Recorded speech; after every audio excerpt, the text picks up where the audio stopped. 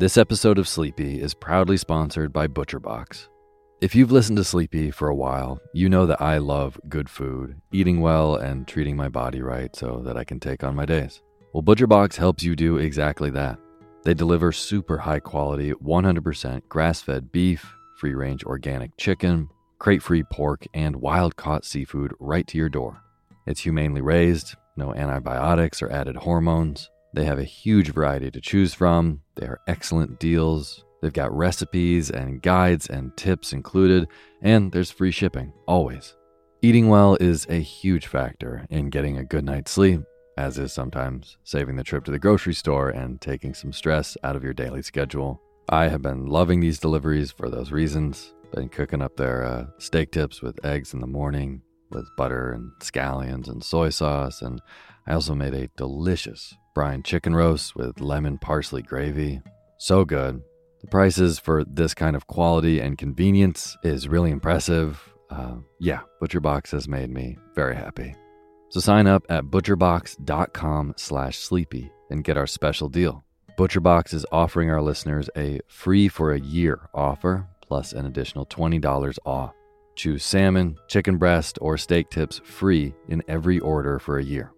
Sign up today at butcherbox.com/sleepy and use code SLEEPY to choose your free for a year offer. Plus, get $20 off your first order.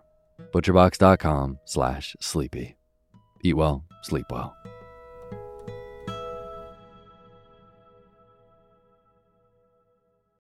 When you need mealtime inspiration, it's worth shopping Kroger, where you'll find over 30,000 mouth-watering choices that excite your inner foodie. And no matter what tasty choice you make, you'll enjoy our everyday low prices, plus extra ways to save, like digital coupons worth over $600 each week. You can also save up to $1 off per gallon at the pump with fuel points. More savings and more inspiring flavors make shopping Kroger worth it every time. Kroger, fresh for everyone. Fuel restrictions apply. Hey, my name's Otis Gray, and you're listening to Sleepy.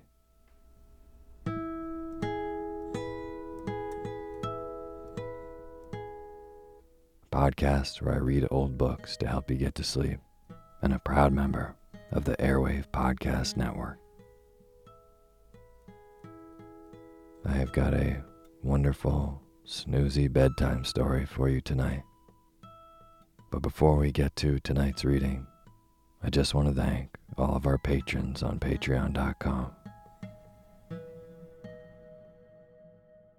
Brittany B., Rebecca Simons, Emma McCarthy, Suhaidi Santiago, Delilah May, Janet Kimbrough, Kathy Stewart, Gina Robertson, Sarah Mendoza, TJ Ingram, Jonas Sharvin Holland, I hope I said your name right, Elizabeth Sweeney, and Liz Lichtenwallner.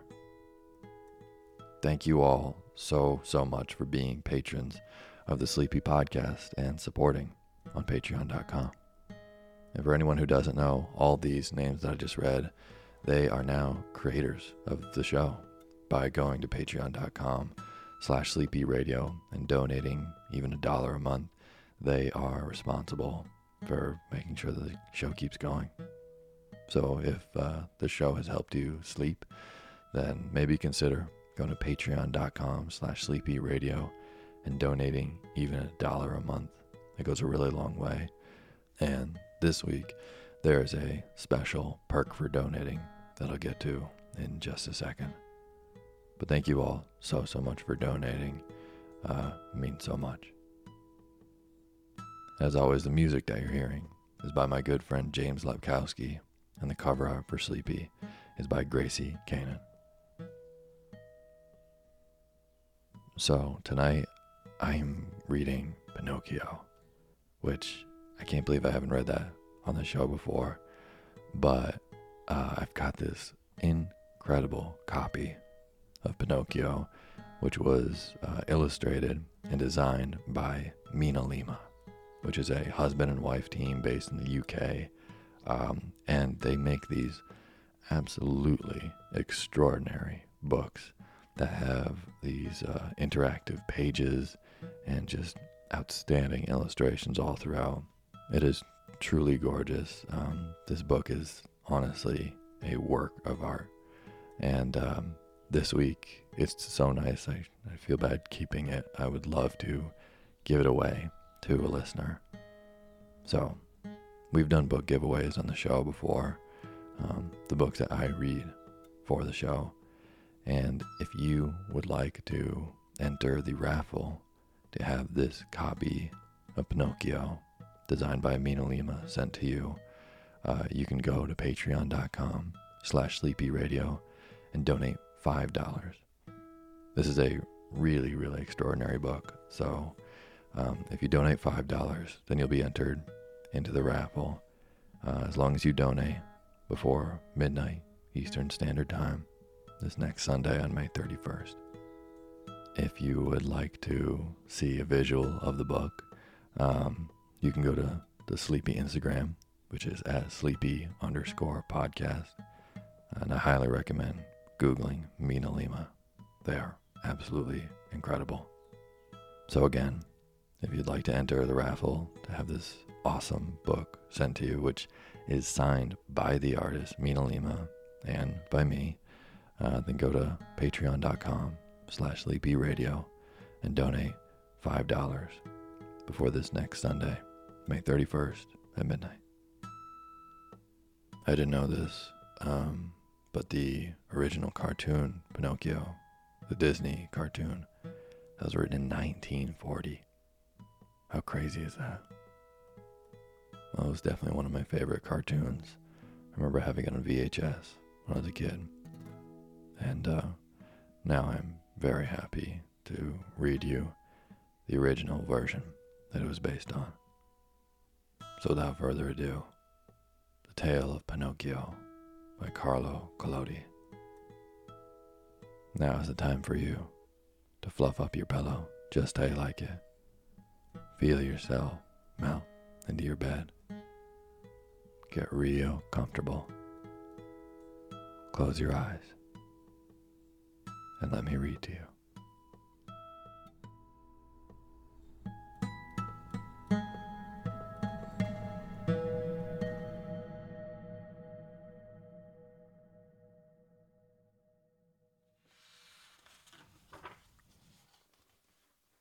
Chapter 1. How it happened that Mr. Cherry the carpenter found a piece of wood that laughed and cried like a child. There was once upon a time a king. My little readers will shout together. No, children, you make a mistake. Once upon a time there was a piece of wood. It was not the best, but just a common piece of wood, such as is used in stoves and fireplaces to kindle the fire and warm the rooms in winter. How it happened I cannot tell, but the fact is that one fine day this piece of wood just happened to be there in the shop of an old carpenter whose real name was Mr. Antonio, but everyone called him Mr. Cherry, because the tip of his nose was always as red and shiny as a ripe cherry. As soon as Mr. Cherry noticed this piece of wood, he was delighted. He rubbed his hands together joyfully and said, "This has come at exactly the right moment. It is just what I need to make a leg for my little table." Then, without hesitating a moment, he took his sharp axe to strip off the bark and the rough part of the wood. But just as he raised his axe for the first blow, he stopped with his arm in the air, for he heard a very tiny voice begging him gently, "Don't strike me too hard." You can imagine old Mr. Cherry's surprise. He looked round the room to see where the tiny voice had come from, but he saw nobody. He looked under the bench. Nobody.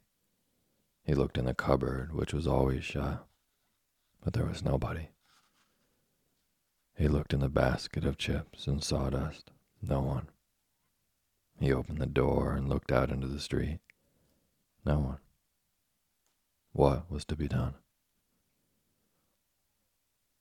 "I see," he said at last, laughing and scratching his wig. I must have imagined that tiny voice. Now, let's work. He raised his axe again, and down it went on the piece of wood.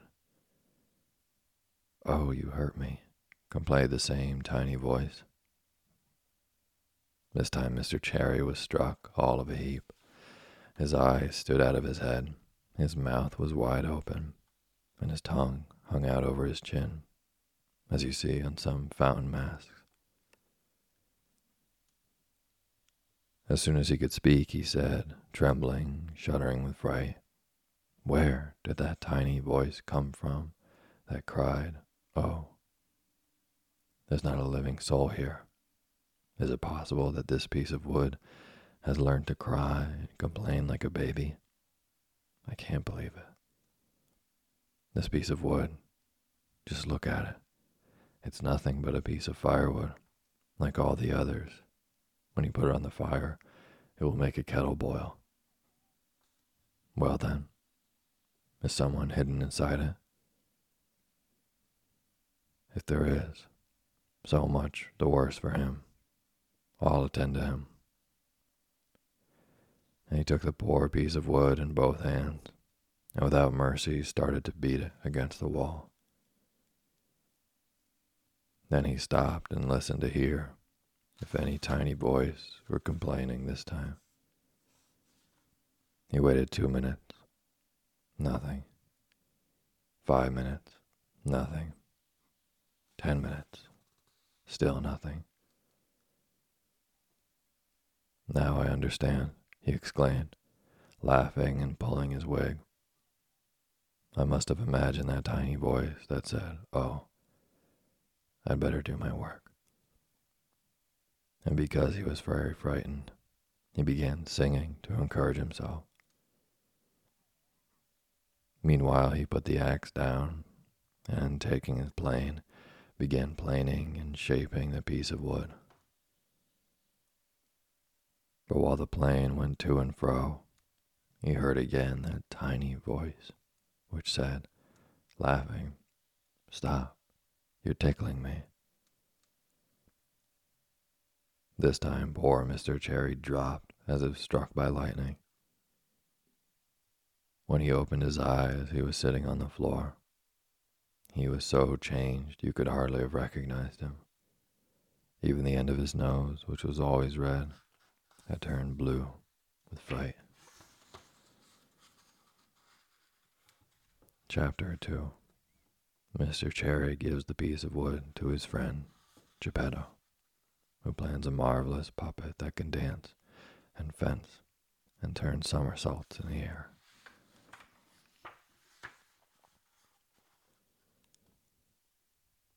At that moment, somebody knocked on the door.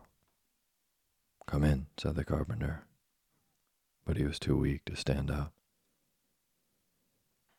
A little jolly old man came into the shop. His name was Geppetto.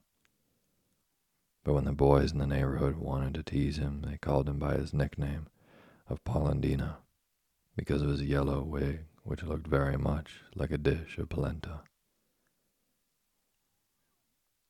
Geppetto was very short-tempered. Woe betide anybody who called him Polendina. He simply went wild, and no one could do anything with him. "Good morning, Mr. Antonio," said Geppetto. "What are you doing down there?" "I am teaching the ants how to read." "Much good it may do you. What brought you here, Mr. Geppetto?" "My legs, Mr. Antonio. I've come to ask you a favor." "Here I am, ready to serve you," answered the carpenter, getting to his knees. "I had an idea this morning." "Let us hear it." "I thought I would make a fine wooden puppet, a really fine one, that can dance, fence, and turn somersaults in the air. Then, with this puppet, I could travel around the world and earn my bit of bread and my glass of wine.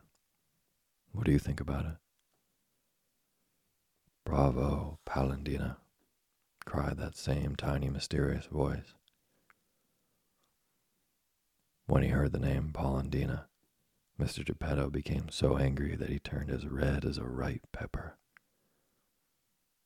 He turned to the carpenter and said in a fury, "Why do you annoy me?" "Who is annoying you? You called me Polendina." "No, I didn't." "Oh, perhaps I did it, but I say that it was you." "No, yes, no, yes." And as they grew more and more excited, from words they came to blows. They seized one another's wigs and even hit and bit and scratched each other. At the end of the fight, Geppetto's yellow wig was in Mr. Antonio's hands, and the carpenter's gray wig between Geppetto's teeth. "Give me my wig," said Mr. Antonio. "You give me mine, and let us make a peace treaty." So the two little old men, each taking his own wig, shook hands and promised to be good friends forever. "Now, neighbor Geppetto," said the carpenter, to prove that they were friends again, "what can I do for you?" "I would like to have a little piece of wood to make my marionette. Will you give it to me?" Mr. Antonio, pleased as Punch, hurried to his bench and took the piece of wood which had frightened him so much. But just as he was giving it to his friend, it shook so hard that it slipped out of his hands and struck poor Geppetto's shin. "Ah, this is a fine way to make me a present, Mr. Antonio. You have almost lamed me." "Upon my honor, I didn't do it." "Oh, so I did it then." "It's all the fault of this piece of wood." "Yes, I know the wood hit me, but you threw it at my legs." "I did not throw it at you." "That's a lie." "Geppetto, don't insult me. If you do, I shall call you Polendina." "Blockhead." "Polendina." "Donkey." "Polendina." "Ugly monkey." "Polendina." When he heard himself called Polendina for the third time, Geppetto, blind with rage, rushed at the carpenter, and the second fight was worse than the first. When it was over, Mr. Antonio had 2 more scratches on his nose, and Geppetto 2 buttons less on his jacket. Honors thus being given, they shook hands again and vowed to be good friends forever. Then Geppetto took the piece of wood, and thanking Mr. Antonio, went limping home.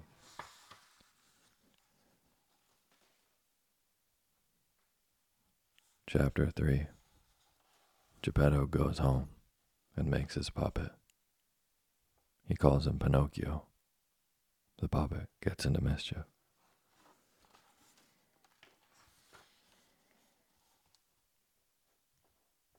Geppetto's little room on the ground floor was lit by a window under the stairs. His furniture could not have been simpler. An old chair, a tottering bed, and a broken-down table. At the back of the room, you could see a fireplace with the fire lit. But the fire was painted, and over the fire was painted a kettle boiling merrily with a cloud of steam that was just like real steam. As soon as he arrived home, Geppetto took his tools and began to make his puppet. "What shall I call him?" he asked himself. "I think I shall call him Pinocchio. That name will bring him good luck. I once knew a whole family of Pinocchios. There was Pinocchio the father, Pinocchia the mother, and Pinocchi the children, and they all got along splendidly. The richest of them was a beggar." Having thought out a name for his puppet, he started his work with great determination. He made his hair, his forehead, and his eyes in a very short time. As soon as the eyes were finished, imagine his bewilderment when he saw them moving and looking at him. When Geppetto saw those two wooden eyes looking at him, he did not like it at all, and he said angrily, "Naughty wooden eyes, why are you staring at me?" But no one answered. After the eyes, he made the nose, but just as soon as it was finished, it began to grow. It grew and it grew, and in a few minutes' time, it was as long as if there was no end to it. Poor Geppetto worked fast to shorten it, but the more he cut off, the longer that insolent nose became. After the nose, he made the mouth, but before he had finished it, he began to laugh and poke fun at him. "Stop laughing," said Geppetto, but he might as well have spoken to the wall. "Stop laughing, I say," he shouted menacingly.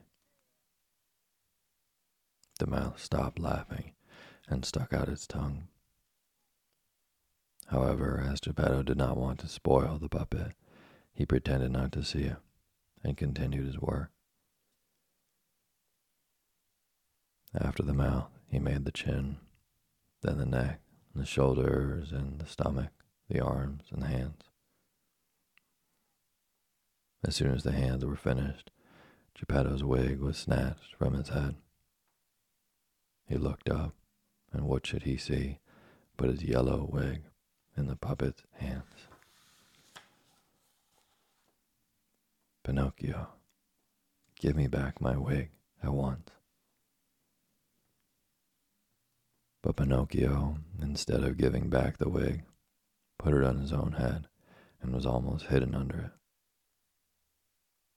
This cheeky, mocking behavior made Geppetto feel sadder than ever before in his life. He turned to Pinocchio and said, "You scoundrel of a son, you are not even finished, and you already disobey your father. That's bad, my boy, very bad."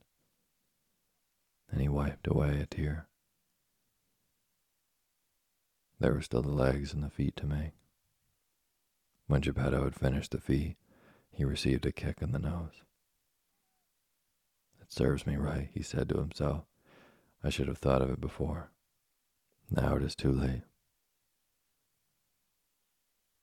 He took the puppet in his hands and put him down on the floor to see if he could walk, but Pinocchio's legs were stiff, and he did not know how to move them. So Geppetto led him by the hand and showed him how to put one foot before the other. When the stiffness went out of his legs, Pinocchio started to walk alone and run round the room, and finally he slipped through the door and into the street and ran away. Poor old Geppetto ran after him as quickly as he could, but he did not catch him, for the little rascal jumped like a rabbit, and his wooden feet clattered on the pavement, making as much noise as 20 pairs of wooden shoes. Catch him, cried Geppetto. But when the people saw that wooden puppet running as fast as a racehorse, they looked at him in amazement, and then laughed and laughed and laughed until their sides were aching. At last, by some lucky chance, a policeman came, and when he heard the clatter, he thought somebody's horse had run away from its master. So he courageously stood in the middle of the street with its legs apart in order to stop it and prevent any more trouble. From far away, Pinocchio saw the policeman barricading the street, and he decided to run between his legs, but he failed dismally. The policeman, without moving from his place, picked him up by the nose, that ridiculous long nose that seemed made on purpose to be caught by policemen, and returned him to Geppetto, who wanted to pull his ears to punish him for his naughtiness. Imagine what he felt when he could not find any ears. And you know why? Because he had made him in such a hurry that he had forgotten his ears. So he took him by the nape of the neck, and as they walked away, he said, shaking his head menacingly, "You just come home, and I'll settle your account when we get there." At this threatening remark, Pinocchio threw himself down on the ground and refused to walk. A crowd of idle and inquisitive people gathered round him. Some said one thing, some another. "That poor puppet," said some of them, "is right, not wanting to go home. Who knows how horribly that bad Geppetto might beat him?" And others added, with evil tongues, "Geppetto seems to be a good man, but he is a perfect tyrant with children. If we leave that poor marionette in his hands, he may tear him to pieces." In short, so much was said and done that the policeman let Pinocchio go and decided to take poor Geppetto to prison. He could not, for the time being, say anything in his own defense, but he cried like a cat, and as they walked towards the prison, he whimpered, "Wretched son, and to think I worked so hard to make a fine puppet. But serve me right. I ought to have known what would happen." What happened afterwards is almost too much to believe, and I shall tell you about it in the following chapters.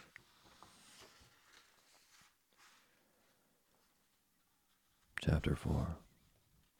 The story of Pinocchio and the talking cricket, in which we see that naughty children do not like to be corrected by those who are wiser than they are.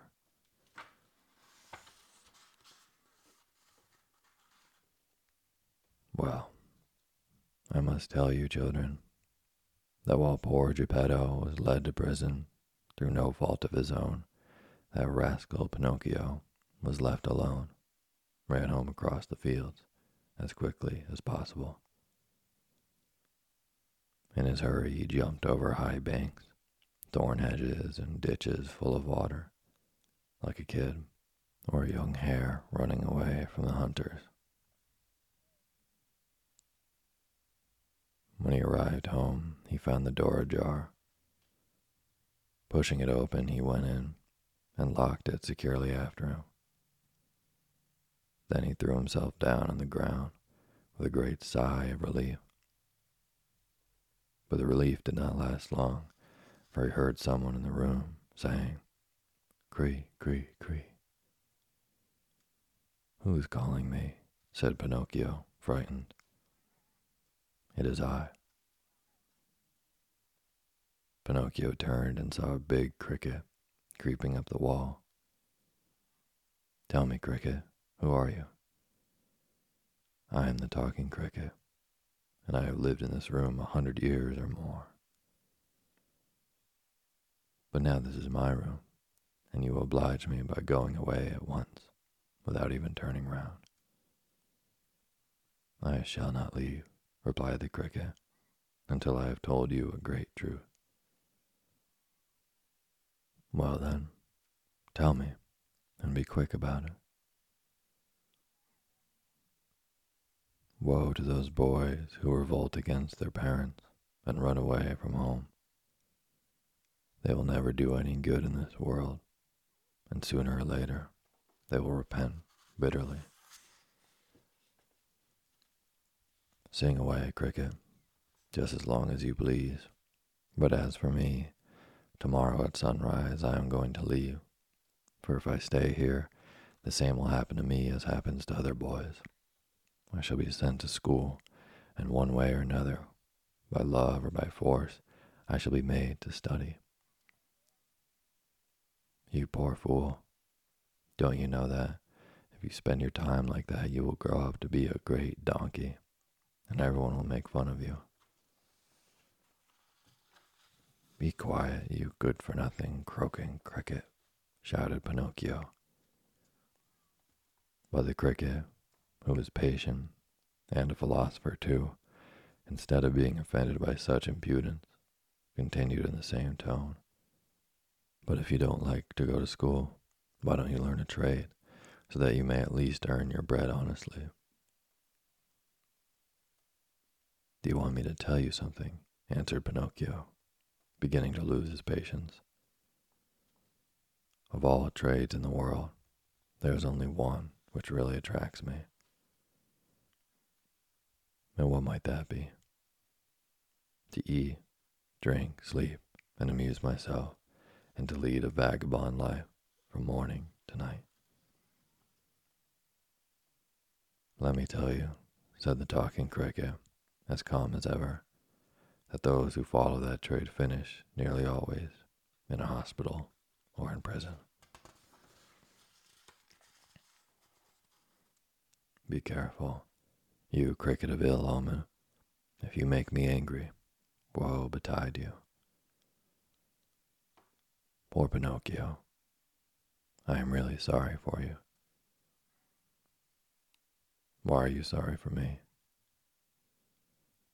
Because you are a puppet, and what is worse, you have a wooden head. At these last words, Pinocchio lost his temper, and seizing a mallet from the bench, threw it at the cricket. Perhaps he did not mean to hit him, but unfortunately the mallet struck him right on the head. The poor cricket had scarcely time to cry, "Cree, cree, cree," and there he was, stretched out stiff and flattened against the wall. Chapter 5. Pinocchio is hungry, and he looks for an egg to make himself an omelet. But just as he breaks it in the pan, the omelet flies through the window.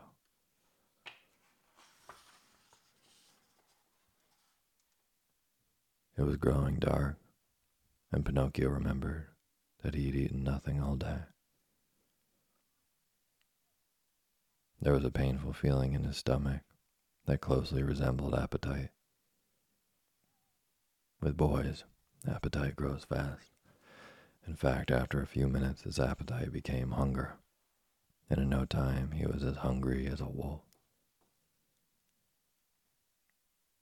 His hunger was unbearable.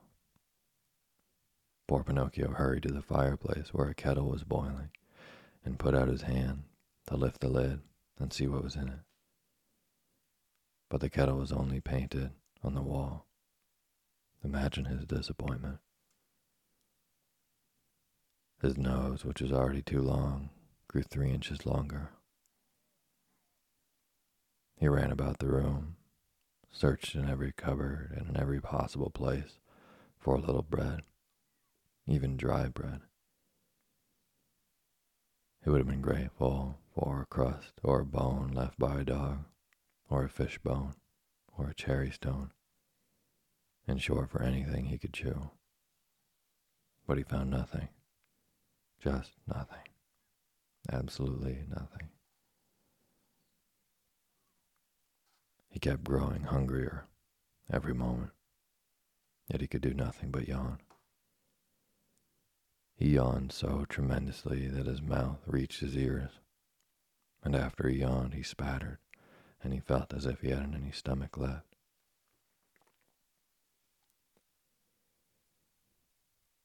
At last, in despair, he began to cry, saying, "The talking cricket was right.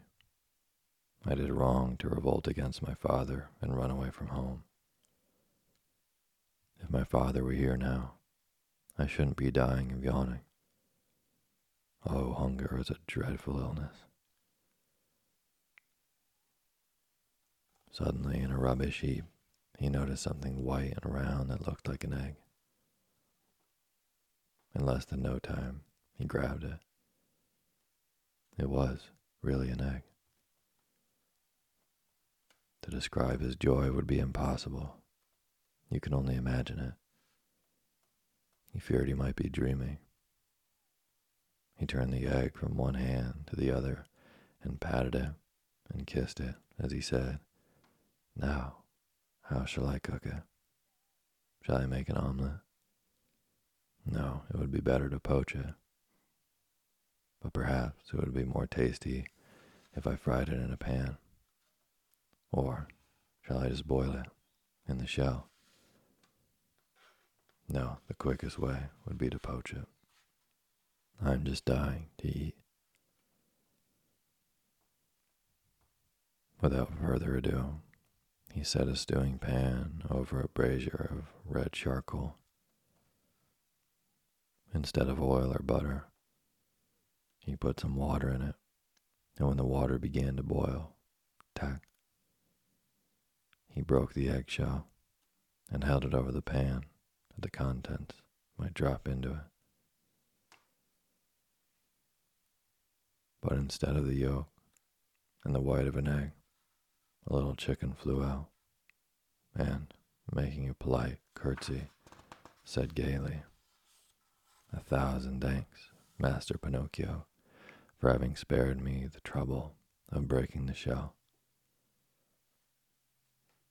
Take care of yourself, and give my love to the folks at home. I hope to see you again." With that, the chicken spread its wings, and flying through the open window was soon lost to sight.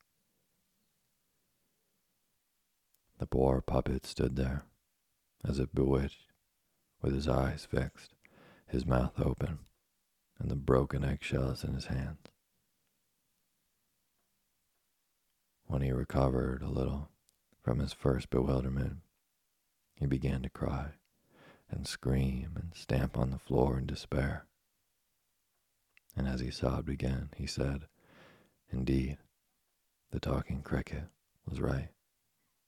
If I hadn't run away from home, and if my father were here, I should not now be dying of hunger. Oh, hunger is a dreadful illness." My stomach was complaining more than ever, and as he did not know how to quiet it, he decided to go out again into the village in the hope of meeting some charitable person who would give him some bread. Chapter 6. Pinocchio falls asleep with his feet on the brazier, and when he wakes up in the morning, finds them burnt off.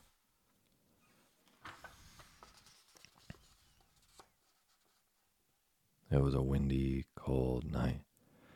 The thunder was fierce, and the lightning as violent as though the sky was on fire. A bitter wind whistled angrily, raising clouds of dust and making the trees tremble and groan. Pinocchio was frightened of thunder, but he was still more hungry than frightened, so he opened the door and ran as fast as he could to the village, which he soon reached, panting, with his tongue hanging out like a hunting dog's. But all was dark and quiet. The shops were closed, the doors and windows shut, and there was not even a dog in the street. It seemed a village of the dead. However, Pinocchio, driven by hunger and despair, gave a very long peal at the doorbell of one of his houses, saying to himself, "This will bring somebody out." And indeed, a little old man with a nightcap on his head came to the window and shouted angrily, "What do you want at this hour? Will you be so kind as to give me some bread?" "Wait, I'll be back at once," said the old man, believing that he had to do with one of those street urchins who amuse themselves at night by ringing doorbells and rousing good people who are sleeping peacefully. In half a minute, the window was opened, and the same voice called Pinocchio. "Stand under the window and hold out your hand." Pinocchio held out his hands, and a great kettle of water poured down on him, drenching him from head to foot as if he had been a pot of dry geraniums. He went home wet as a rag and exhausted himself with fatigue and hunger. He had no strength to stand, and so he sat down and put his wet, muddy feet on the brazier full of burning coal. Then he fell asleep, and while he was asleep, his feet, which were wooden, caught fire and slowly burned away to cinders. Pinocchio slept and snored, as though his feet belonged to someone else. At last, at daybreak, he was awakened by someone rapping on the door. "Who is it?" he called, yawning and rubbing his eyes. "It is I," answered a voice, and it was the voice of Geppetto.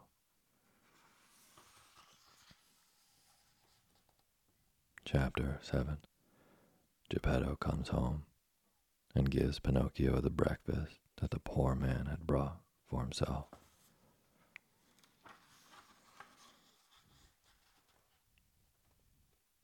Poor Pinocchio's eyes were still half closed, and he had not noticed that his feet were burnt off. Thus, when he heard his father's voice, he tumbled down from his stool to run and open the door. But after staggering a couple of times, he fell his full length on the floor, making a noise as of a whole bag of wooden ladles falling from the 5th story. "Open the door," cried Geppetto from the street. "I can't, Daddy," answered the marionette, crying and rolling over on the floor. "Why not?" "Because somebody has eaten my feet." "And who has eaten them?" "The cat," said Pinocchio, seeing the cat, who was just then playing with some shavings with his forepaws.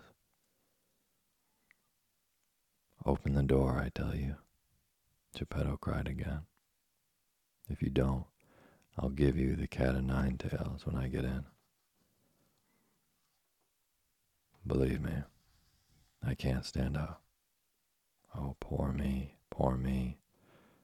I shall have to walk on my knees for the rest of my life." Geppetto, thinking that all this complaint was just another of Pinocchio's tricks, decided to end it for good. He climbed up the wall and got in at the window. At first he was angry and scolded him, but when he saw his own Pinocchio lying on the floor and really without feet, his anger vanished.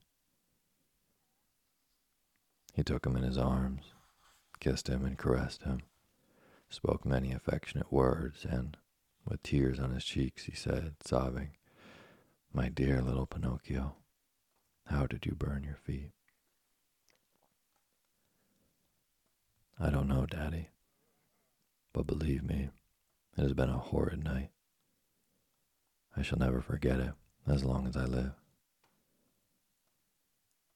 It thundered and lightning, and I was very hungry, and the talking cricket said, "It serves you right. You have been wicked, and you deserve it." And I said, "Be careful, cricket." And he said, "You are a puppet, and you have a wooden head." And I threw the hammer at him, and he died. But it was his fault, for I didn't want to kill him, and the proof of that is that I put the pan on the brazier. But the chicken flew away and said, "Goodbye, I shall see you again. Give my love to the folks." And I got more and more hungry, and for that reason The little old man with a nightcap opened the window and said, "Stand under the window and hold up your hat." And I got a kettle full of water on my head. It isn't a disgrace to ask for a bit of bread, is it? I ran back home as quick as I could, and because I was so very hungry, I put my feet on the brazier to dry them. And then you came home, and I felt that my feet were burnt off, and I'm still so hungry, but I have no more feet. Boo hoo hoo. And poor Pinocchio began to cry and scream so loudly that he could have been heard 5 miles away. Geppetto had only understood one thing of all this jumble of words, that Pinocchio was dying of hunger. He took 3 pears out of his pocket and said, giving them to him, "These 3 pears were my breakfast, but I willingly am giving them to you. Eat them, and may they do you good. If you want me to eat them, kindly peel them for me." "Peel them for you?" cried Geppetto, astonished. "I would never have thought, my lad, that you were so refined and fastidious. That's too bad. We should get used from childhood to eating everything and liking it, for one never knows what might happen in this curious world." "That's all very well," retorted Pinocchio, "but I'll never eat fruit that isn't peeled. I can't stand skins." So that patient, kind Geppetto took a knife and peeled the 3 pears, putting all the peelings on the corner of the table. When Pinocchio had eaten the first pear in 2 mouthfuls, he was about to throw away the core, but Geppetto stopped him. "Don't throw it away. There might be some use for it."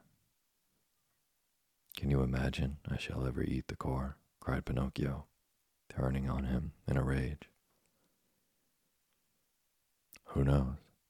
This is a curious world," replied Geppetto calmly.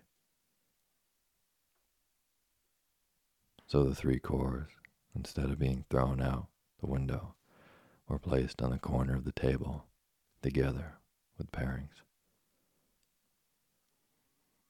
When he had eaten, or rather devoured the 3 pears, Pinocchio yawned, and then began to whimper, "I'm still hungry."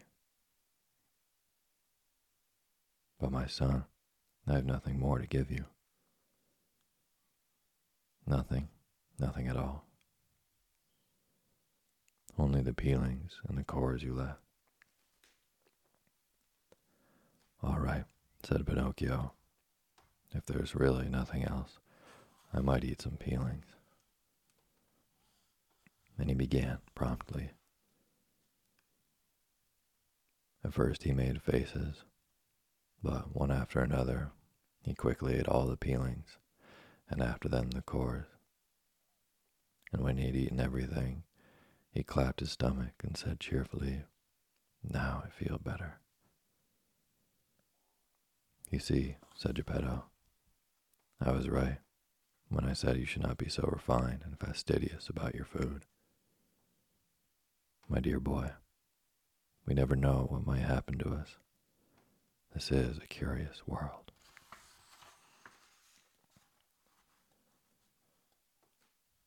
Chapter 8. Geppetto makes Pinocchio new feet and sells his own coat to buy him a primer.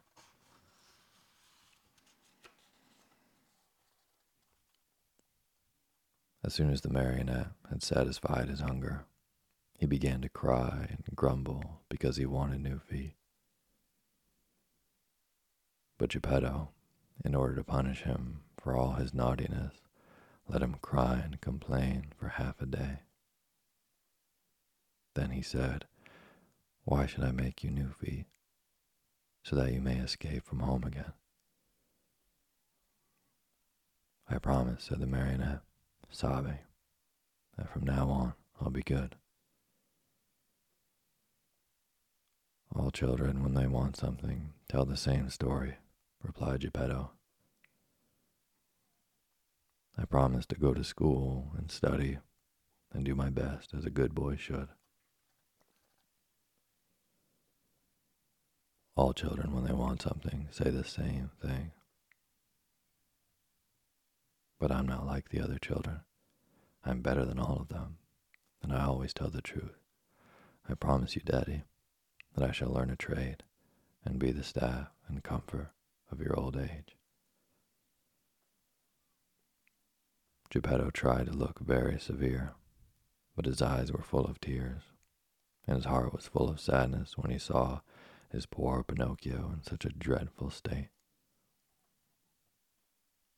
He did not say another word, but taking his tools and 2 little pieces of seasoned wood, he set to work as hard as he could. In less than an hour, the feet were ready. 2 well-shaped, nimble, swift little feet that might have been carved by a great artist. Then Geppetto said to Pinocchio, "Shut your eyes and go to sleep." Pinocchio shut his eyes and pretended to be asleep. And while he did so, Geppetto, with some glue melted in an eggshell, fastened the feet in place.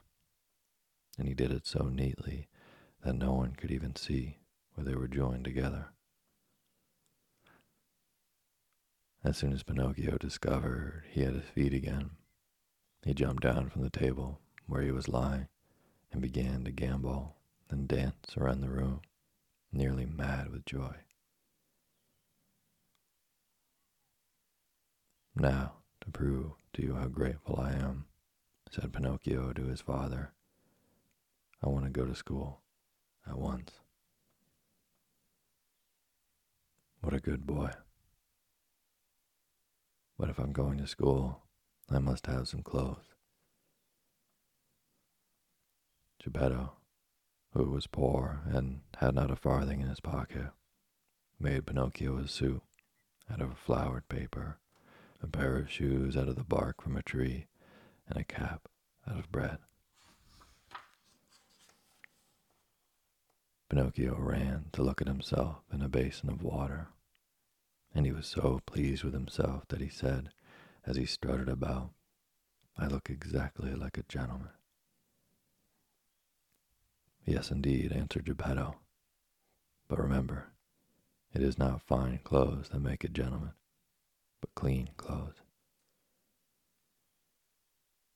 By the way, speaking of school," added Pinocchio, "there's still something I must have, the most necessary of all.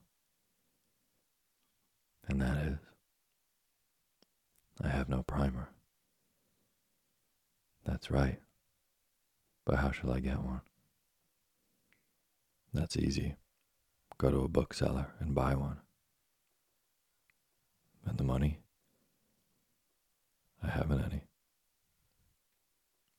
"Neither have I," added the good old man, sadly. Pinocchio, although he was usually very cheerful, became sad too. For poverty, when it is real poverty, destroys all joy, even in children. "Wait," Geppetto cried suddenly, and jumping up, he put on his old coat, full of holes and patches, and ran out of the shop. In a little while he was back again, with a primer in his hand for Pinocchio. But the poor man was in his shirt sleeves, and it was snowing outside. "Where is your coat, Daddy?" "I have sold it." "Why did you sell it?" "Because it made me too warm." Pinocchio understood this answer instantly, and he was so overcome by the feelings of his good heart that he threw his arms around Geppetto's neck and kissed him again and again.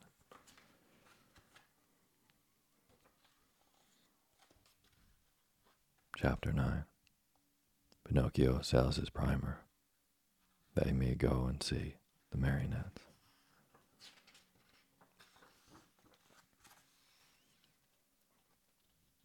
When it stopped snowing, Pinocchio started for school with his fine new primer under his arm. On the way, he never stopped imagining all sorts of fine plans, and he built 1,000 castles in the air, each one more beautiful than the other. He began by saying to himself, "At school today, I shall learn to read in no time.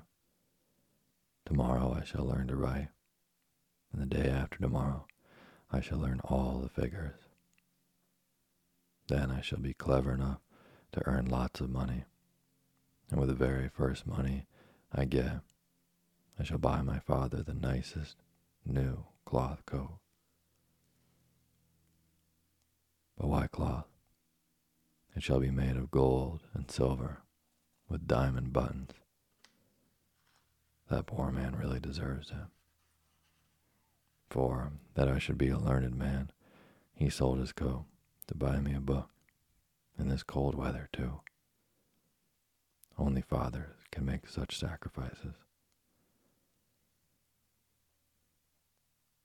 While he was saying this, more and more excitedly, he thought he heard music in the distance that sounded like fife and drum. Fi-fi-fi, zoom, zoom, zoom, zoom. He stopped and listened. The sounds came from the end of the street that crossed the one which led to the school, at the end of a little village near the sea.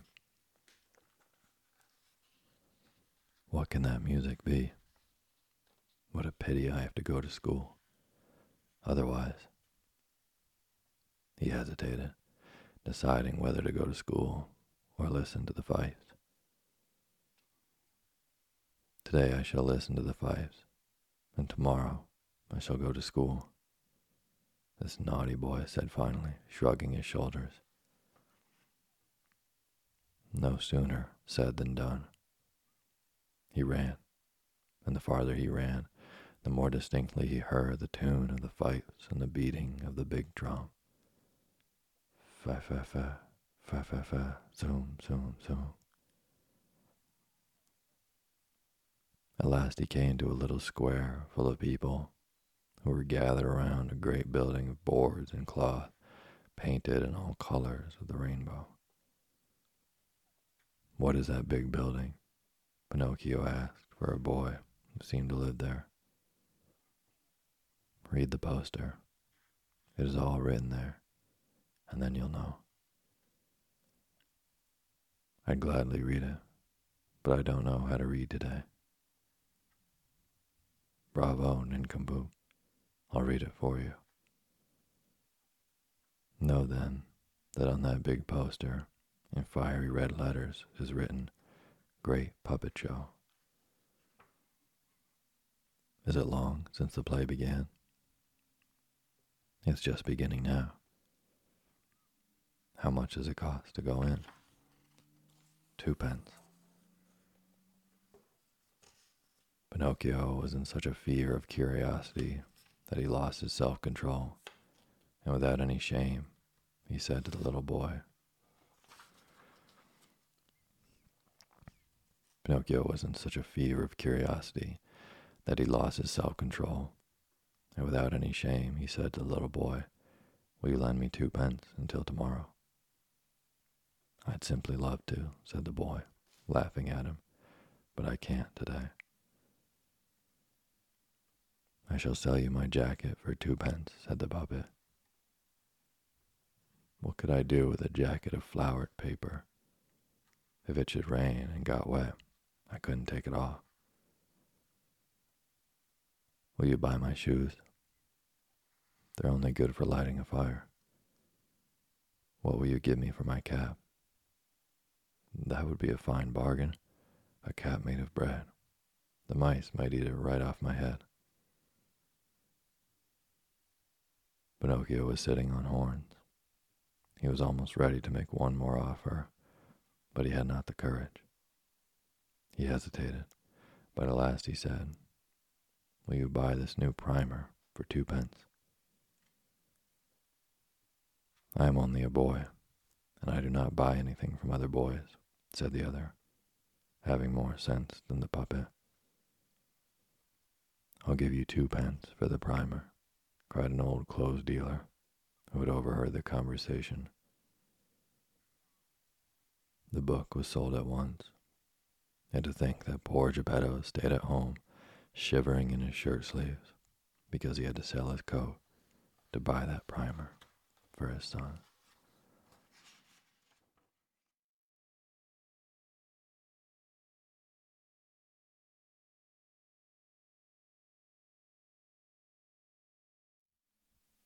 Thank you for listening to Sleepy. Good night.